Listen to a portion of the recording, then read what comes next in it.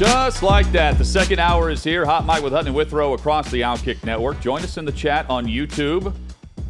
Just search out OutKick, subscribe to the channel while you're there, and enjoy the million plus on the channel. In the chat with Chad. Wave your flag, say hello. Let us know where you're from. Chat's doing a nice job today. Keeping my spirits up. I love this chat. Live every day, 3 o'clock Eastern, and you can ring the bell there, and it'll alert you whenever we go live each and every day on YouTube. Catch all the shows live or on demand across the OutKick network. Chad, Clay Travis joins us coming up in 20 minutes. Merrill Hodge on today's show in about an hour and a half. Can't wait for that. Clay's joining us walking the streets of New York, I believe. Yeah. You think he's singing or humming Sinatra in his head like you and I would do? Probably not. Clay spends a lot more time in New York than we do, so when we're there, we get the feeling of the aura of Frank Sinatra. Clay's always thinking like York, 3 steps ahead on a conversation. I don't think he could handle singing a song to himself. He's thinking about what he's about to sing. Yeah, and Clay's got a lot of varied and wide interest. He has zero interest in music. Zero. That is one area where he knows nothing. He cares nothing about it. He doesn't have favorite songs. He doesn't have favorite bands. I mean, he'll listen to something that's catchy to him. Yeah. But he has no interest or knowledge. He's the driver, not the DJ. In music. Maybe we'll ask Clay about that. Like that's one area where he's just got no interest, no knowledge, and he'll be the first to tell you. Nick Saban is going to win regardless because he's at Alabama and he's Nick Saban in college football. NIL, guidelines, restrictions, collectives, free-for-all. No matter if it's a super conference or it's the current Power 5, Alabama is going to be in the mix. What I believe we saw due to name, image, likeness, and the collective impact was more parity in college basketball. Chad, do you agree on this? The NCAA tournament, I think, is a direct reflection of what we've seen open up through the transfer portal and through name, image, likeness, and the ability to get paid and make an impact immediately. And I think that's much easier to do on the college basketball level, but we did see more parity when it came to the top teams throughout the entire season, not just the tournament, but the number one teams in America that lost and the back and forth that we saw. And the top 10 we referenced a lot. It was not the name brands. It was some newcomers there, and that's good. It's refreshing. Yeah, because I think the top programs are a lot more impatient, so they rush to bring in transfers, and guys transfer from those programs more frequently. So while you can change your fortunes good or bad overnight now with NIL and the transfer portal in college basketball, the programs that had guys stay that got older together, you see a lot of success. FAU, I think, is a good example of that a year ago. So you're seeing a lot more programs like that. So yes, I do think it is something that has changed the complexities of college basketball at all levels, and you're seeing it in the NCAA tournament. I don't think we're going to see it very different in college football, and Saban's willing to advocate on behalf of rules, restrictions, regulations, guardrails that will help it'll help teams other than Alabama, quite frankly. Based on what he's saying, he's more of an advocate for the have-nots than the haves because he's always going to have whatever he needs to take. He's going to have the resources available.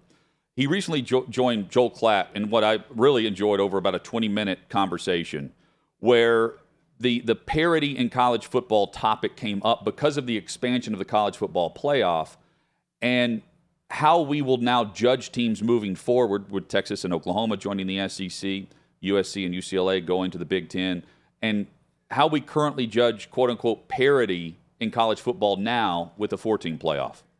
In the SEC, when you add Texas and Oklahoma, there's going to be more parity because there's probably going to be 6, 7 teams ranked in the top 20 that are going to be playing each other. But the problem with the way the whole system is, there's no accounting for that. All we do is take the teams that win the most games at the end of the year and put them in the playoffs. But do you really get the best teams? When they told me that we would be favored against 3 out of the 4 teams that got in the playoffs, I'm like, well, why aren't we in the playoffs? Does that mean they have a better team? Or does it mean that those people don't know what they're talking about? I really don't know that. And I'm not being critical of anybody. If you're going to have parity, you have to have a better way of figuring out who has the best teams. Not just because you lose 2 games on the last play of the game that knocks you out. when you may be better than somebody else who didn't have the same circumstances that they had to play in. In theory, I agree with what he's saying, but this is Saban being Saban because he wanted to be in the college football playoff last year. And it is true. It was a discussion on this show. Bama would have been favored in Vegas over 3 of the 4, everyone but Georgia. If Ohio State shows up and plays Alabama the way they played Georgia, Ohio State wins that game last year, without a doubt in my mind. I think Alabama lines up and beats Michigan. I think they line up and beat TCU. They're not beating Georgia. No one was. And I don't think he's arguing that. But what I hear in this, and I'm also, while he's talking, thinking in another year we're going to see the 16-team, or the 12-team expansion, for the college football playoff. I wish it was much larger. And Alabama's going to be in there. Tennessee should be there. It's going to be SEC and Big Ten dominated after you get the prereqs of the top teams from the conference and then the group of 5, the non-power 5, the top-ranked team from that group that also joins. It's still going to be the haves and the have-nots. And I still think, Chad, of that group, you're still going to have a much smaller representation that actually has the opportunity to win a national championship. I don't see, the parity from college basketball where we saw some lower seeds make a run, not just through the first round, but to the Sweet 16 a bit further as well with Florida Atlantic. That's not happening by any stretch, but we're going to see more teams with a couple losses and or 3 losses. Or it's not if you lost, it's how you lost. That comes in more into play now than it has with the 4 teams because you have many more options and more excuses to rank Bama ahead of other teams. And by the way, the committee did that based on the way they finished the season. Despite the 2 losses, they were ranked ahead of teams they lost to.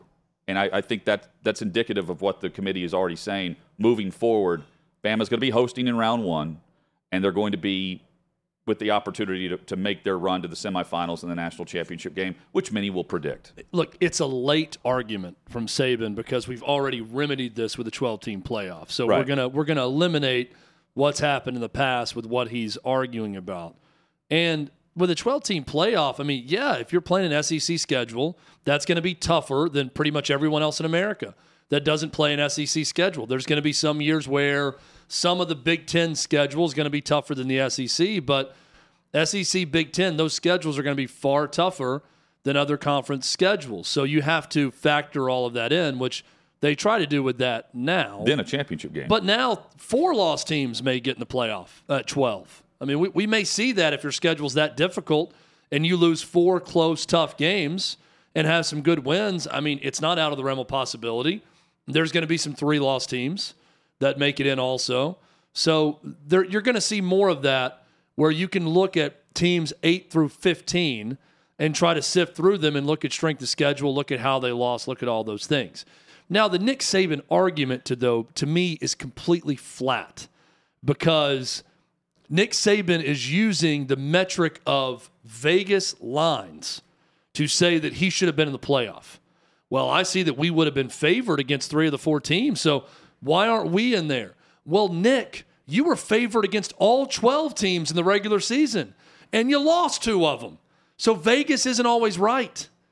You can't take that and say, well, that shows that we should have been in there. No, the games still matter.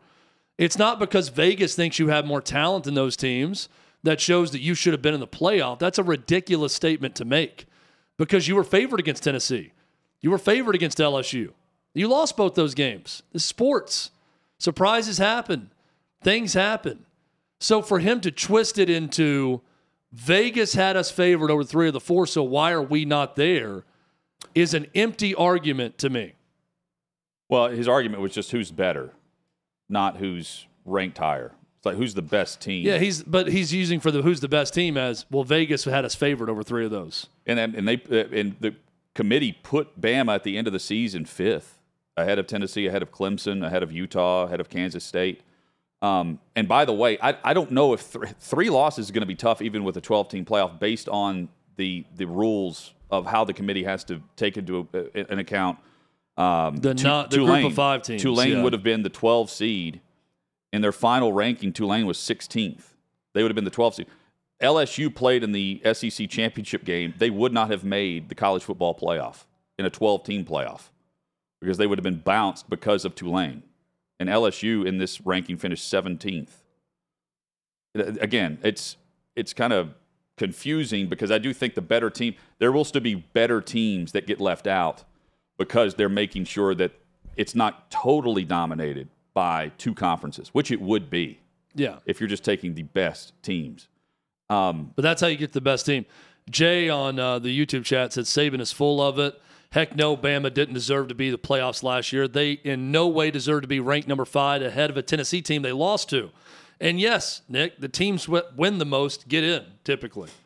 Yeah. I mean, it's a system that's been fine for Alabama and Nick Saban over the years because they're usually the ones with the most wins, and they get in. But you can't then change that to, well, we lost 2 close games at the very end, so you got to factor in who's the best team, and not just because we lost 2 games. I'm not buying.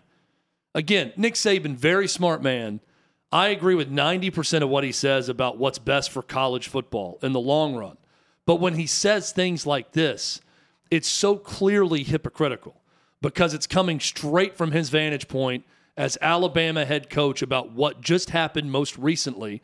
And what happened most recently was he went on a PR tour on every national television show trying to petition for his Alabama team to be in the playoff with 2 losses over teams with 1 loss or no losses. And he nearly did it. So it's just, he's being very self-centered when he talks about it that way. And he nearly did it based on if TCU wins against Kansas State on the rematch, if they lose. Yeah. Right?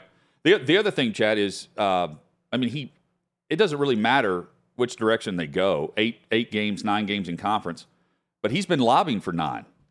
He's been lobbying for 9 conference games. Well, he lobbied for 9 until he found out his opponents. But he complained about it. But right now he's discussing Texas and Oklahoma coming in, which adds more parity to the league, which is true, and a tougher schedule, which is also true. But he already had a tough schedule as it was based on who they were facing moving forward, not in the past, but moving forward with the programs he has to face on an annual basis. Yeah, he has been one lobbying for 9 games, but the moment those 3 constant opponents with that plan were leaked, and it was Auburn, LSU, Tennessee, he didn't want it as much anymore. He was okay with the 8 games and voted for that instead until they figure out something different that he likes more. But lobbied for 9, but he's already playing those teams anyway every year.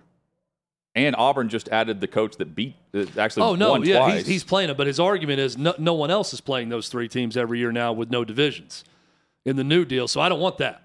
I want 9, but I want a different 9. Look, nobody gets in Nick Saban's ear. I believe the man speaks from his heart. But that message on everything changed, he says. But he's saying things that it's conveniently only benefits Alabama. What he's arguing for in college football. I agree with most everything he says, but when he's saying because we were favored against 3 of the 4 teams, we should have been in. I'm not willing to go down that road with him. The games you played mattered, whether you lost at the end or not. That should factor in, but the 2 losses still count.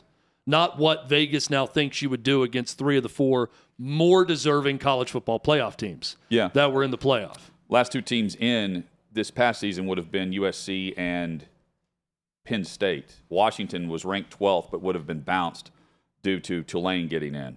Out of the group of 5, ranked the highest. Hey, I can't wait until the new format starts. Me too. It's going to be fun to sit here in November and December and speculate teams all the way up to 25 at that point.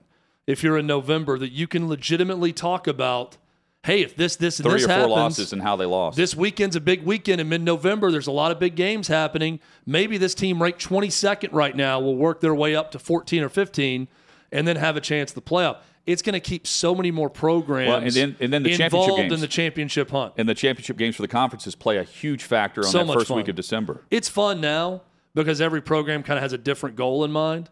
But to add to it at least 15 to 20 programs that legitimately are talking national championship playoff contention, that's going to be fun to follow throughout the year. You get so many more teams interested in the ultimate prize.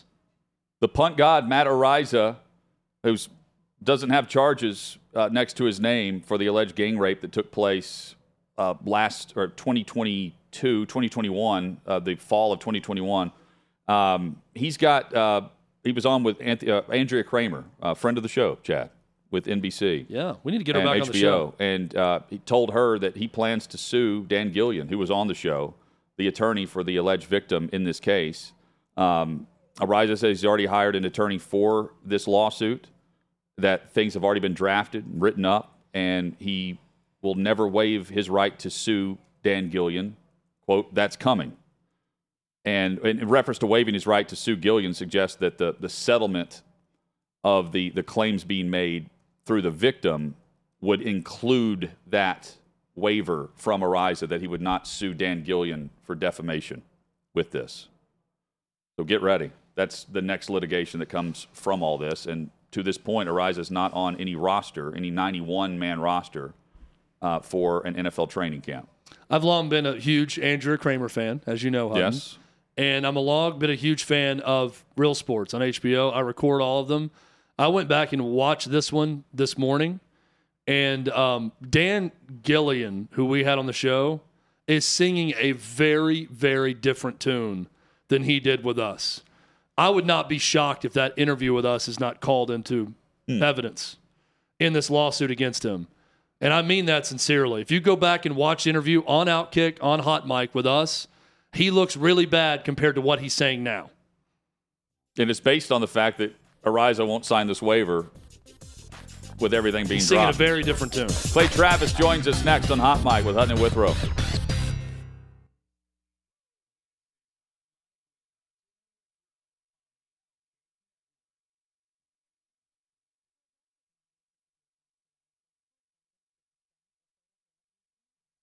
Clay Travis about to join us. Hot Mic with Hutton and Withrow here across the OutKick network. Glad you're with us on this Wednesday edition. Chat is flying by. It as is. Promised. That's as good. promised.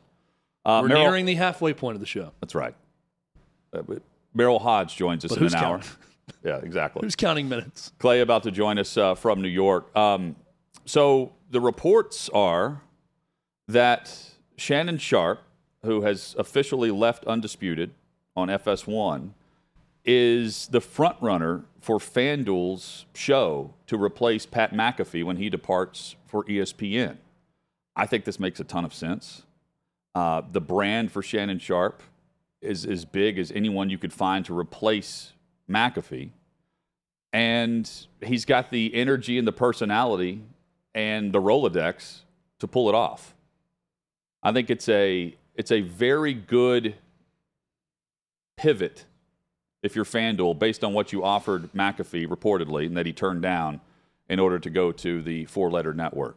Do you agree? Yeah, I do. That would be one that if you're Shannon Sharpe, you're gonna talk to for sure, and no doubt. FanDuel would make sense. And they have Kay Adams and Michelle Beadle, yes, right now on shows. Yeah, I think this makes a lot of sense. I think there are other places that would make sense for Shannon Sharpe also. One being Stephen A. Smith on his podcast said I'd welcome him on this show to debate me anytime. First Take. Yeah, on First Take. Clay Travis joins us from New York. He's headed to the Yankees game later this evening against Seattle. Clay, appreciate it, man, and hope things are well. Everything is great. No complaints at all. How are you guys? I'm in Central Park getting ready to go to the Yankee game. Not a bad day. Nice. Yes, very jealous of that. You agree with us that if FanDuel pivots and goes with Shannon Sharpe, it's a great option considering McAfee's going to ESPN? Yeah, I don't think that's a bad option. Look, I think what everybody's doing, including OutKick, as you guys well know, is build out their own digital first networks. So, you guys have been putting Charlie on recently. The plan at OutKick is to start a morning show with her and a co-host starting at 7 a.m. East Coast, and then eventually run all the way up through Tommy at 7 p.m. And have 12 hours of daily live programming. And so I think as FanDuel tries to figure out exactly what their game plan is on content, they've started to invest dollars and obviously the money that they have committed to that, at least relative to what reports have said about Pat McAfee, is substantial enough that it could make maybe somebody like Shannon Sharpe take notice. Now, also keep in mind, I'm always skeptical anytime people leak stories like these. Agents have jobs too. And one of the jobs of the agents is to make everybody think that everybody wants their client, right? So there may have been very limited conversations. It may be very real. It might not be. So again, the job of an agent is to convince all of the buyers that there are a lot of interest in the client, and that can be true or not true. So you got to be a little bit skeptical, but I think the general consensus, the general move, is that FanDuel wants to produce more original content. That's certainly true. Clay, college baseball is a sport of maniacs when you watch it. I mean, these guys are going crazy on the diamond, and it is entertaining to watch. I'm curious because you have 3 boys, and I know at least one of them is playing baseball right now and was recently in a tournament. Are you seeing some of that type of stuff in youth baseball that you see in college baseball? And in general, how big of college baseball fans are your sons compared to Major League Baseball? They pay attention, I think, like a lot of people do when the College World Series really begins in earnest. But my boys are big Braves fans, and they're excited to go to the Yankee game tonight. But yeah, look, I mean, I think the quality of baseball, the quality of baseball instruction is on a different level now than it was when, people our age played Little League baseball. There were over 80 teams playing at this Cooperstown event. It was super cool, fantastically well done. And I think, for those who are in that, travel team universe, they are really, really skilled. Clay Travis with us on Hot Mic with Hutton and Withrow across the OutKick network. Clay, I know you've been following the Ocean Gate, the sub that's lost, and that they're exploring Titanic and all. $250,000 is what these people paid to go on this excursion, which has been successful in the past. There are people that have been on it that are commenting on the protocols and things. First, I can't think of doing this spending $250,000 to have this experience. What's the craziest thing you would spend $250,000 on for an experience? I don't know that there's anything I would spend $250,000 on, honestly. I mean, maybe with the risk. Here's a question I would ask you, Clay, and I thought about this yesterday. This would be about the same cost to go into space. Would you be more comfortable going to the depths of the ocean, or at least where we've explored before, in a submarine, or going into outer space? Which would be scarier to you? I think whichever one had been done successfully the most would be less scary to me. Right. My question would be, how many times have you done this successfully? I don't have any great desire to do either. Right.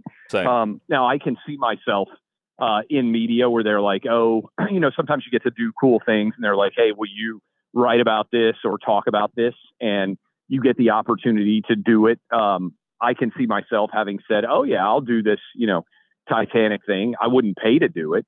But if somebody were offering me a free ride to go check it out, I probably would say yes. Might have done the same thing for space, right?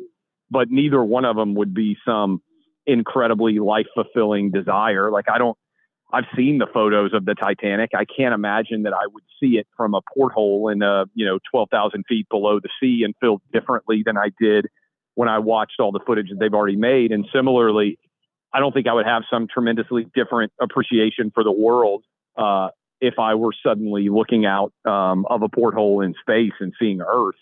I think it would be cool. I might be willing to do it for free if I thought it was super safe, but I would not be doing everything in my power to take that opportunity. And I think it's part risk. They're paying for the risk and the thrill of that, which was also just kind of crazy to think about, because you're signing up, especially with space, that you've seen it where things go awry and there's no coming back. Same for the ocean, where we've been to the moon, we've never been to the depths of the ocean. The one that I feel bad for associated with this story is, I believe one of the guys has his 12-year-old kid with him. I can't imagine doing that with a kid and feeling like, oh, I put their life at risk, as a dad. Yeah. For my own, I have very high risk tolerance for myself and low for my kids, if that makes sense. Yes. So I can't imagine being stuck down there. I'm 44. I feel like I've had a good life. I'm walking around in Central Park. If somebody shot me right now, I'd be like, yeah, I prefer to have lived another 30 or 40 years, but, I felt pretty good about my 44. But if something happened to one of my kids, I would be like, crestfallen. And so I can't imagine what that dad is thinking, who took his son down there with him. To me, that's the most awful thought, is putting your kid in that situation and having to sit there alongside him and know, he's 10 or 12 years old, with all of his life ahead of him. The same reason, honestly, not to get dark, but the same reason why, if you go to an 85-year-old's funeral, it's like, oh, it's sad, but an 85-year-old or 80-year-old had a really good life. Yes. You go to a 10-year-old's funeral, it's like, it's hard to even, make yourself, go, because it's just so devastating to think about.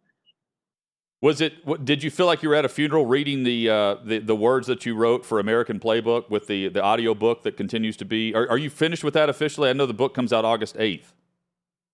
Yeah, I did 10 hours of recording, so I had to record every word that I wrote, which is a little bit like a extreme, masturbatory experience, I guess, to be reading your own words for 10 hours. I would imagine people will, who listen to the show on radio and are busy and travel and don't read as much. Well, I imagine we'll sell a lot of copies of the audiobook, but I always think that's a little bit weird to read your own audiobook. But I think the only thing probably that would be weirder is someone else reading your own audiobook, if that makes sense.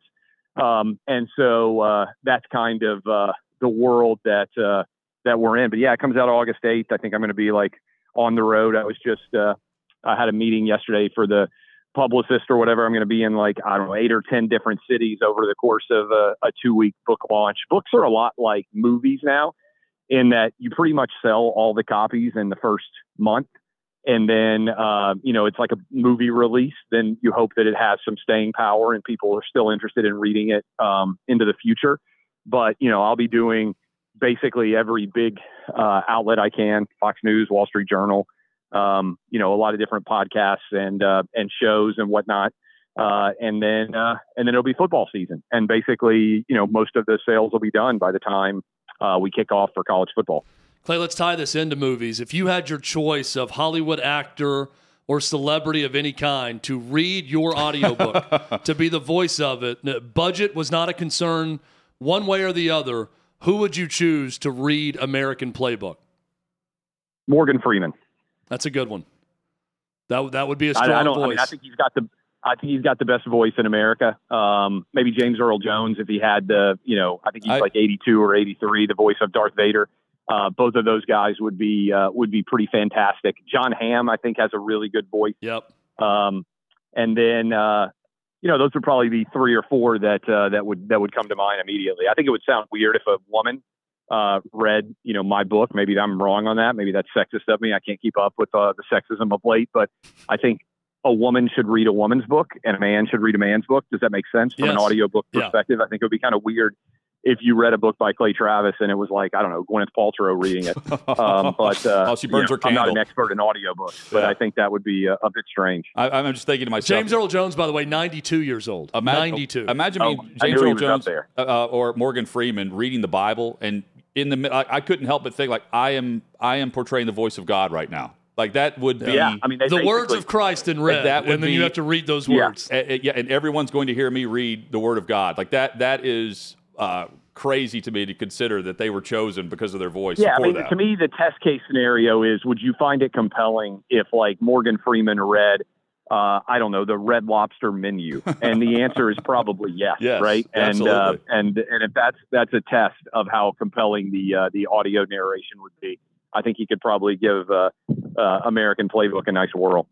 So, Clay, we had on Matt Ariza's accuser's attorney, Dan Gillian, and he said a lot of things in the interview with us. On Real Sports with HBO last night, he really changed his tune and now will not say what he's claimed all along, that Matt Ariza was actually present for the alleged gang rape, but that he was there that night, but he won't go as far as to say he was definitely there. This after an investigation showed that he wasn't there.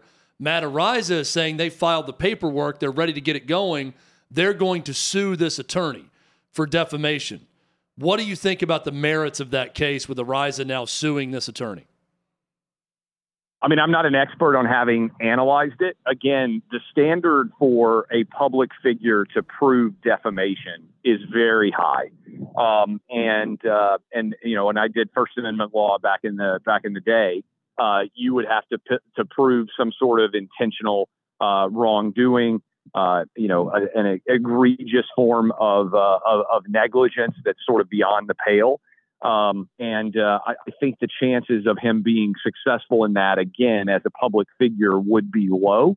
But I certainly understand why he's angry and why he wants to clear his name. And sometimes the point of filing a lawsuit like that is not actually to win the lawsuit, but for everybody to cover the fact that you have filed the lawsuit.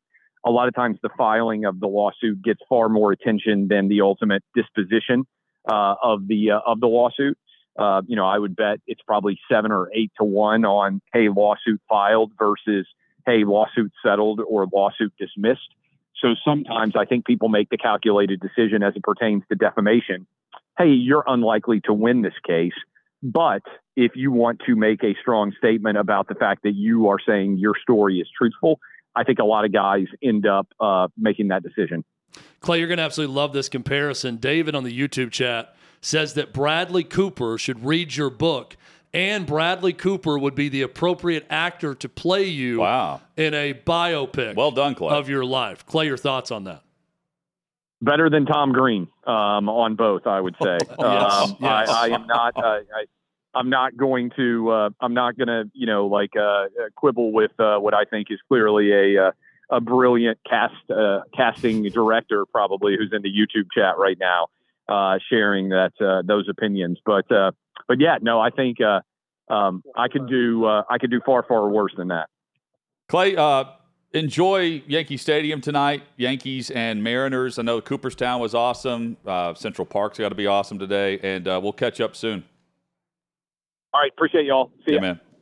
Clay Travis there, the founder of OutKick, OutKick.com, and the new book, American Playbook. It's linked through his bio on Twitter, at Clay Travis. You can order it for August 8th. In my mind, I'm thinking about the Howard Stern pranks where they take audiobooks and then take words and make a guy say something else. Yeah. That will happen with Clay, without a doubt. More headlines next, plus weird headlines with Davey Hudson here on OutKick.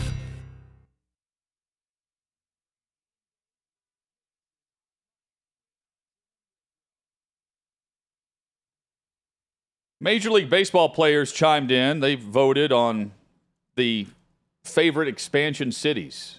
When, not if, but when Major League Baseball expands. We'll have that for you coming up. YouTube's where you can find us for video purposes and to join us on the chat.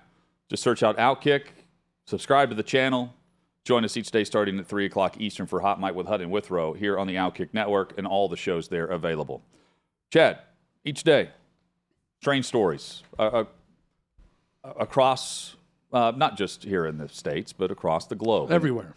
Davey Hudson digs them up. We dig hard for these stories. This is our journalism with a capital J team getting after it and finding the stories that matter. And sometimes it just floats to the top. Here's Davey Hudson with Getting Weird. Let's get weird! Let's get weird! Weird! Get weird! Weird! Davey, you know we are a huge fan of Kenny Powers, Eastbound and Down, Righteous Gemstones. Stevie Janowski also. I'd like to quote the first lines of the show, but I would probably get fired, so I will refrain from doing so. We'll do that in our after hours. You'll do that for Nightcaps at OutKick when you have the Nightcaps podcast. You can quote. We would have your back better than Barstool had Mincy's back. Though, we absolutely Thank you. If that took place. So there's a bowling coach that went full on Kenny Powers. Well, he's an assistant bowling coach, if that helps. But you know, before I even get into this story, it's Jim Gaffigan once had a great joke. It's like, why do you even need a bowling coach? He comes up to me, he's like, "Hey Timmy, I want you to knock all the pins down." You sure, coach? Trust me, I know what I'm doing. So that's a good bit. But no, this bowling coach, the reason he's in the news, because he did give a very Kenny Powers-esque answer as to why his marriage fell apart, seeing as he ended up cheating on his wife, who is the actual bowling coach, with the student athlete that is a part of the bowling team. So he's the assistant coach. His wife is the head coach of the bowling team. Yes. Already, that's a difficult dynamic. Yep. Stephen F. Austin. This guy's name is Steve Lemke, I think is how you pronounce it. You get a shot of this strapping young lad here. Smelled like Mark Lemke, former Braves second baseman, maybe. Yeah, but here's what Lemke had to say. I've ever heard of. They asked him, this has happened. Do you have a statement you want to give? And he reads, I quote, "Yeah, I knew it was kind of a no-no, but there's not a rule saying it can't happen. There's not a law saying I'm going to jail for doing something like this. There's nothing in stone. I guess it's just an ethics code. Like, we frown upon it, but there's no rule. There's no law broken." That is Kenny Powers. That was his excuse for explaining why he ended up sleeping with a student athlete that ultimately ruined his marriage. He went on, I'm not going to continue into his quote, but he was just talking about how he was a stay-at-home dad and he felt like he was doing all the work. And it is, if you got into season 3 of Kenny Powers, well, that was, I'm getting my seasons mixed up. Was he down in Mexico in season 2 or season 3? Season 2, I think he went to Mexico. He went south of the border. And then he came back and he played for the Mermen, right? Yes. Hurt my nose. Okay. Yeah. Jason Sudeikis appears in season 2, I believe, in Mexico. This is just a case of, look, the guy felt emasculated because he's the assistant bowling coach to his wife, who's the head coach, and he acted up. And he's just going through the rule book and saying, you point to me specifically where it says in the Stephen F. Austin student conduct and coach conduct book where it says you can't do this. And the man found the gray area. A lot of people find the gray in life. I don't know if his wife Not the did. black and white. His wife didn't find His that. wife did not find the gray, but he found the gray is what he's trying to say in this statement. Yeah. His wife found a text that ultimately led to everything unraveling. There's more to the story you can find at OutKick.com. But yeah, not a good day for Steve. And based off that answer, though, that's not a situation where you're showing remorse and I'm thinking, you know what, I want to give this guy another chance. He sounds like a politician that was caught on the sidewalk by an investigative reporter.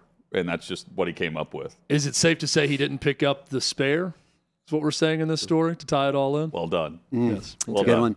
Another thing, we had to bring this another time. The links people go to create bowling alley animations as far as when you get a strike or a spare. I don't know if you've seen those. Those have been pretty popular on social media, swirling around lately. There's some pretty good ones there. I don't know. Maybe we can compile a list of some of the best that we've found. That's something for another day. But for our next story. Chad and I, by the way, we have a trophy of we won a bowling championship once.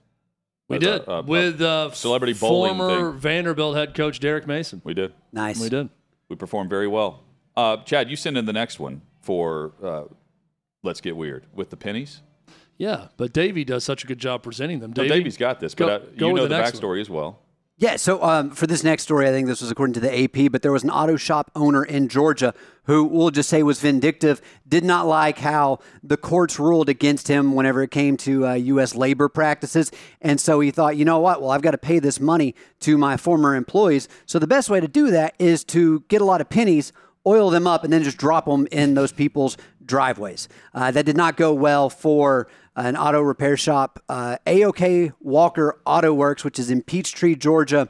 And it ultimately was 91,500 pennies, which totals $915, which you're thinking, wow, that's a lot. Well, the judge then ordered, based off a few other things that ended up happening from this story, to pay 4 million more pennies.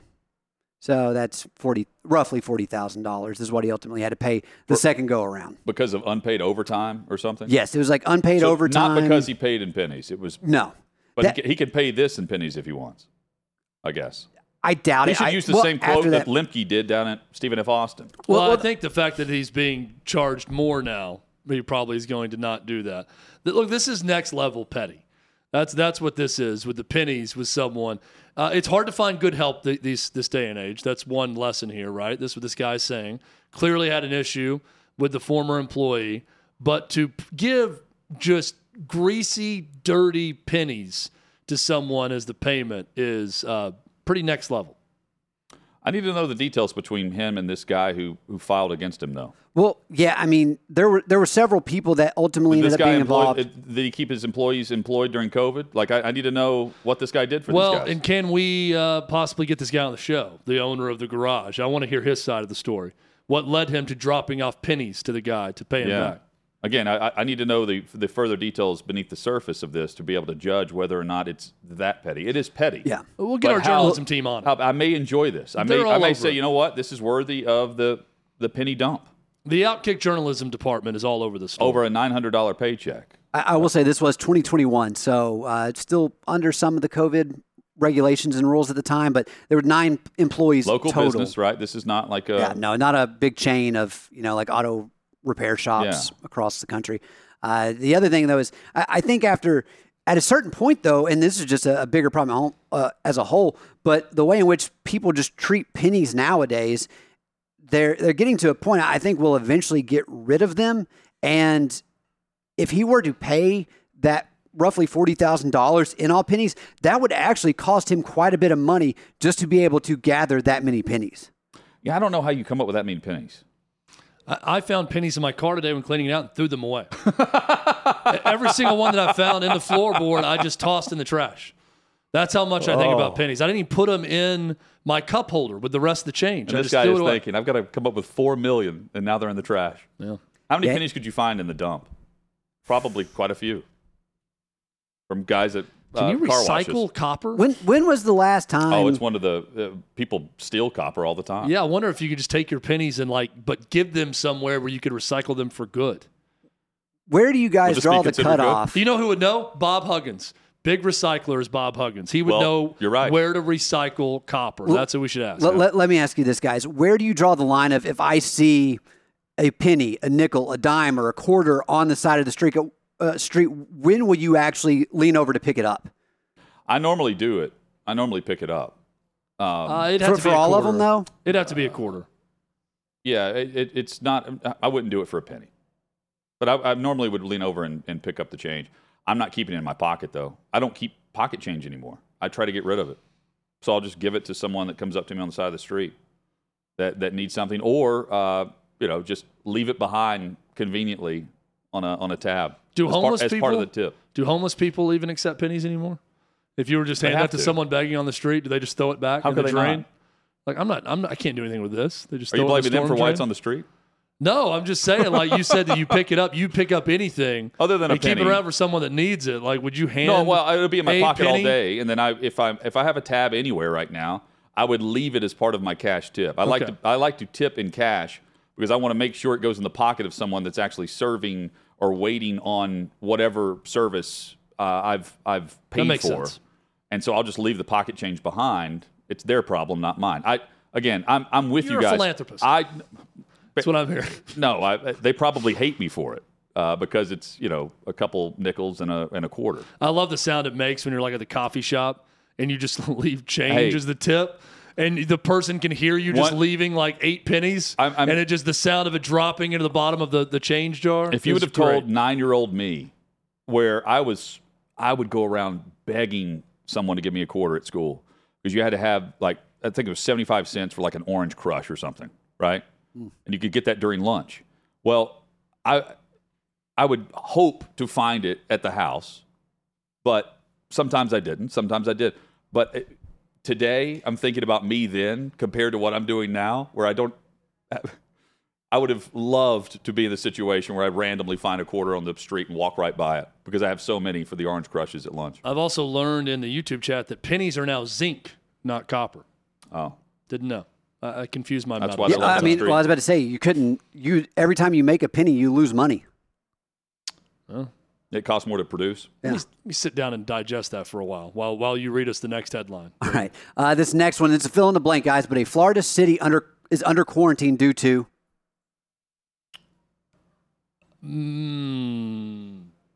malaria. Dirty syringes. It's actually giant African snail. Got a picture of this bad boy. I mean, first off, there's a picture of actually the notice that, hey, we're doing this investigation, trying to locate it. But in Broward County, Florida, there's an area, I think it's like 11 miles west of Hollywood, Florida, where they have cornered off a 3.5-mile area to try to find and exterminate any signs of giant African snails. These things are incredibly dangerous to the environment. If it continues, its eggs spread, it spreads. It can cause widespread damage to the current ecosystem. And it's also a pest that can cause rat lungworm, which is something that can ultimately lead to meningitis. And it's just one of the things to where you can't you can move a person out of this area right now, but you can't actually take any plants, anything of that. What is its purpose? This Snell? Yeah. Nothing here. Yeah, apparently it's not good. You said it can cause meningitis? Yes. It can cause I'm just thinking, why not exterminate this? Well, they're trying, but that's the thing. It's invasive, and it's one of those things that just showed up, and they're how did someone have it as a pet? I wonder how it got here. I mean, it's possible. Because I've never heard of this in the States. I once had viral meningitis, and this kind of ties back to our other story about change. I'm convinced that I got it while working in college at a liquor store, and I would take talking about pennies and dimes and quarters, I would take the sweatiest, dirtiest change from homeless people, homeless alcoholics. Well, no, this was you could describe me as that in college. I was at a liquor store not close to the college. We've been by there. We paid homage. We paid homage. Yeah, it was well east of the city.